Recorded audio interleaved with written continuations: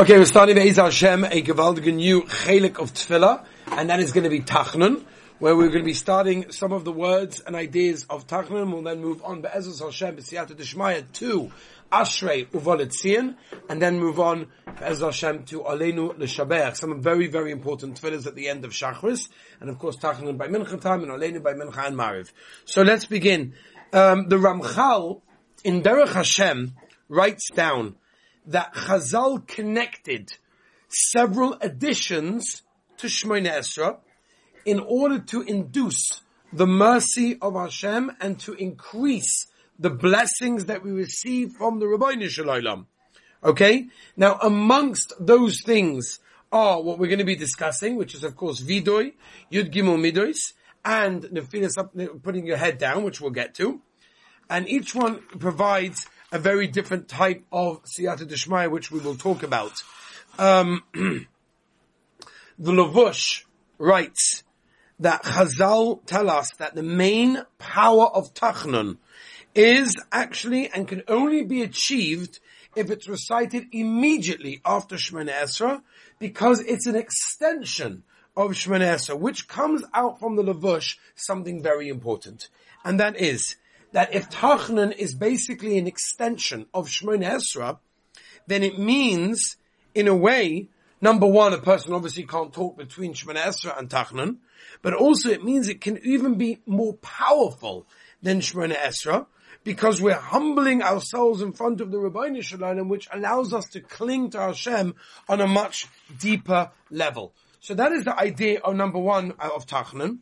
Chazal tell us, the Gemara in Yuma, Daf Peizayin Amud Beis, that the Ikar of Tachnun is the following words: Avol anachnu chatanu, or Achnachnu ba'avoseinu chatanu, which means the generalization, the realization, the fact that we admit and say, Ribbono Shel Olam, we have done something wrong, is the Ikar of Tachnun.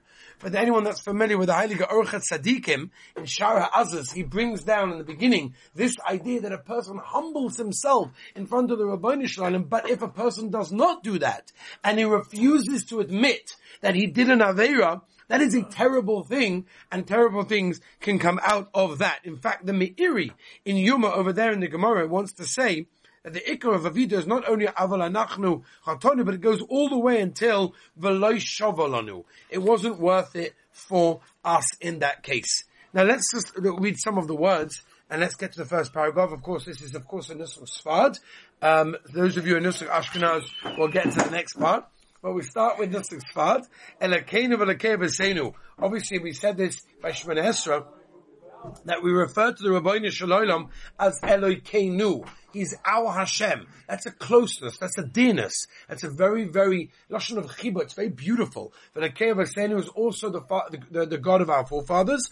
Tovoi lefonecha, right? Should come before you, tfilaseinu, our tefillah, our davening should get in front of you. V'al tis'aleh mitchilaseinu, don't ignore our supplication. She'ein onu azei ponim, it's what we said a moment ago from the Orchat Tzadikim. We're not a chutzpahdik people. We're not an azei ponim. We're not brazen-faced, ukshei oiref, and stubborn people. Loima lefanecha, chas v'sholem, to say in front of you, Hashem, Hashem Elokeinu v'Elokei Aviseinu, tzadikim anachnu. No. We're not brazen and stubborn to say that we didn't do anything wrong. Absolutely not. We admit that we and our forefathers have done our Averos. So the Rishonim over here write, what is the reason why we mention, okay, our Averos we can mention, but why do we mention our forefathers, our parents and grandparents? Like, what are you bringing their Averos into it? So the Rishonim explain, based on the Gemara and Brachos, that is, the reason often why we're punished is because sometimes we grab the Averos that were also done by our parents and our grandparents, and therefore we have to be careful from that sugya over there. But Be'ez Hashem, tomorrow we shall continue with Siyata D'Shmaya with more on Tachnun.